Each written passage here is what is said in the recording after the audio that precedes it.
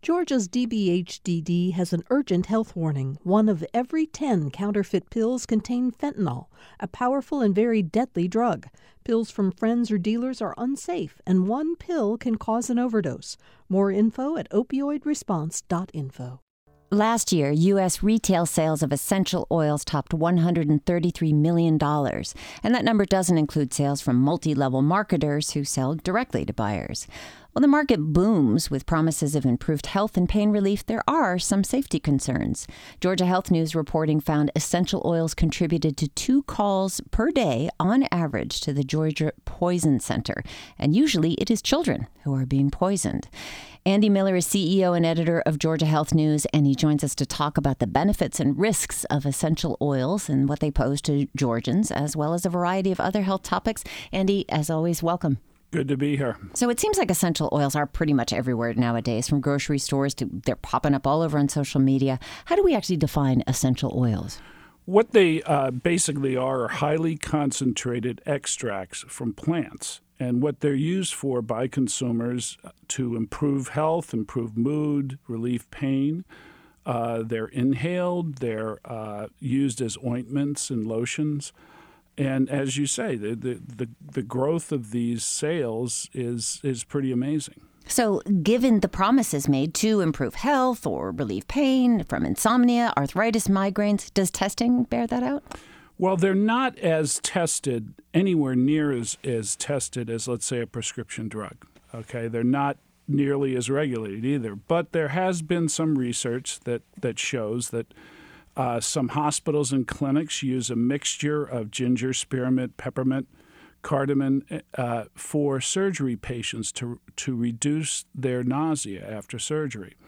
There's been research about lavender oil being able to lower stress. There's been some effects, anti-inflammatory effects that have been shown as a result of use of some of these essential oils. Inhaling lemongrass can prevent anxiety, according to some of these. Now, these studies are pretty limited, but they do show that if used as intended, they can have some positive effects. Are they regulated at all by the FDA? They're not. Generally, they are not. And so it's very important for consumers to read the label, take as directed, and if they have any questions, go to a medical professional and ask, should I be using this? Well, this is certainly something, I have essential oil products, but what risks are associated with them?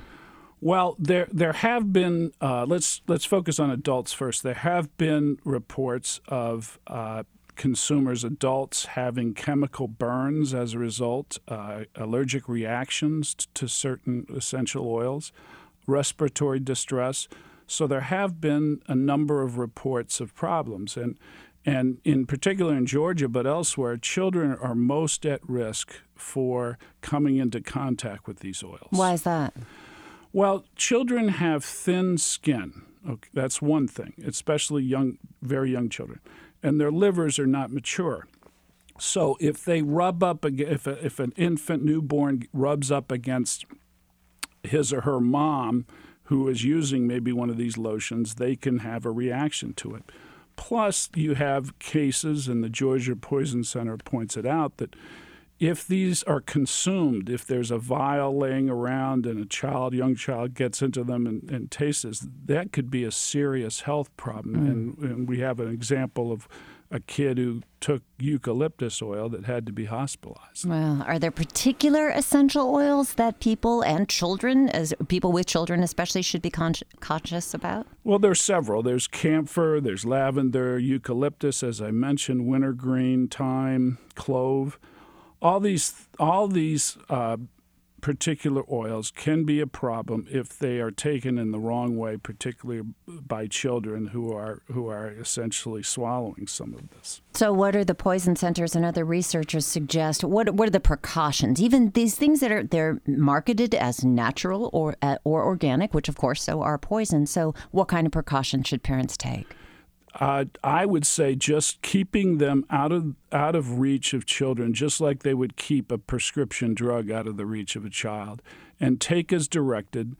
And, be conscious of if you have a newborn, or even if you're a pregnant mom, you should talk to your doctor about, should I use this, and could it harm the fetus if I do? Oh, and also breastfeeding. That's something else I read. And that's correct. If the child, if a lotion's being used and the infant is rubbing up against it, it could cause a severe problem.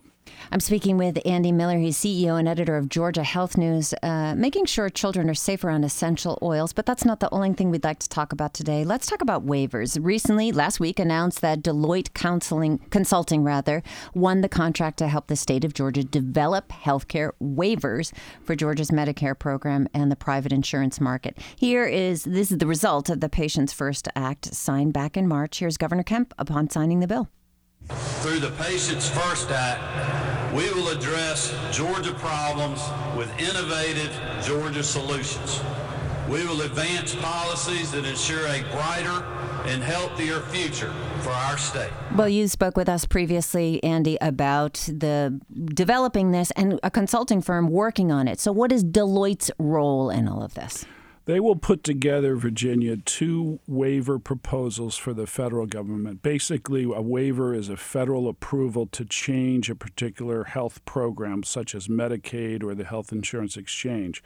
Deloitte will develop 2, one for Medicaid and one for the Health Insurance Exchange.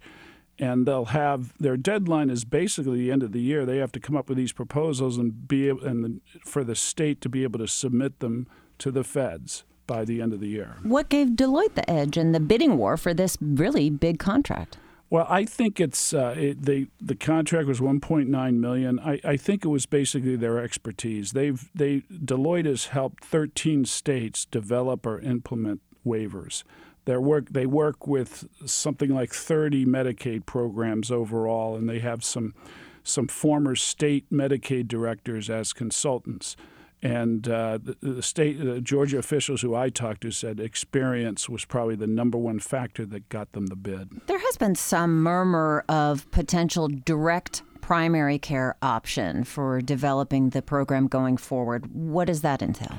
That's basically a new style of medical care where a patient would give a set amount of money per month to a doctor, and there would be no kind of insurance claims processing. It would be that doctor taking care of that patient.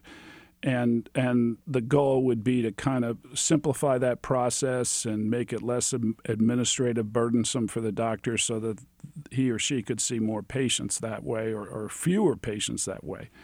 And so that's one idea. Another idea is reinsurance, which other states have done. Is basically that is compensating health insurers if they have a lot of really high-cost patients that they would get extra money to care for them. Both those ideas are out there. There are other private insurance ideas that are out there that some consumer groups are worried about. And those would be, are they going to take away some benefits that are essential in order to make the price lower? So there's all sorts of different things that the waiver process could come up with. Andy, we've got just a couple minutes left, but DeKalb County just received $1.5 million from the CDC to be one of 3 pilot sites nationwide. This is for testing a federal program to help prevent the spread of HIV. Why was DeKalb selected for this program? Well, one thing I have to believe one of the reasons is simply because the CDC headquarters is based here. But another is that Georgia has a very high rate of new HIV infections. It's either the leading state or number 2. Metro Atlanta is the number 3 metro area in terms of new HIV infections. So this is a real hot spot and a real good target area for this pilot program. So what does the program entail? Well, it's going to put this money into increased testing. It's going to put the money into keeping people who have HIV in care so it doesn't get worse and it's not spread. And also, it's going to promote or encourage the use of what's called PrEP, which is a pill that people can take who are at risk of getting HIV to prevent them from getting HIV.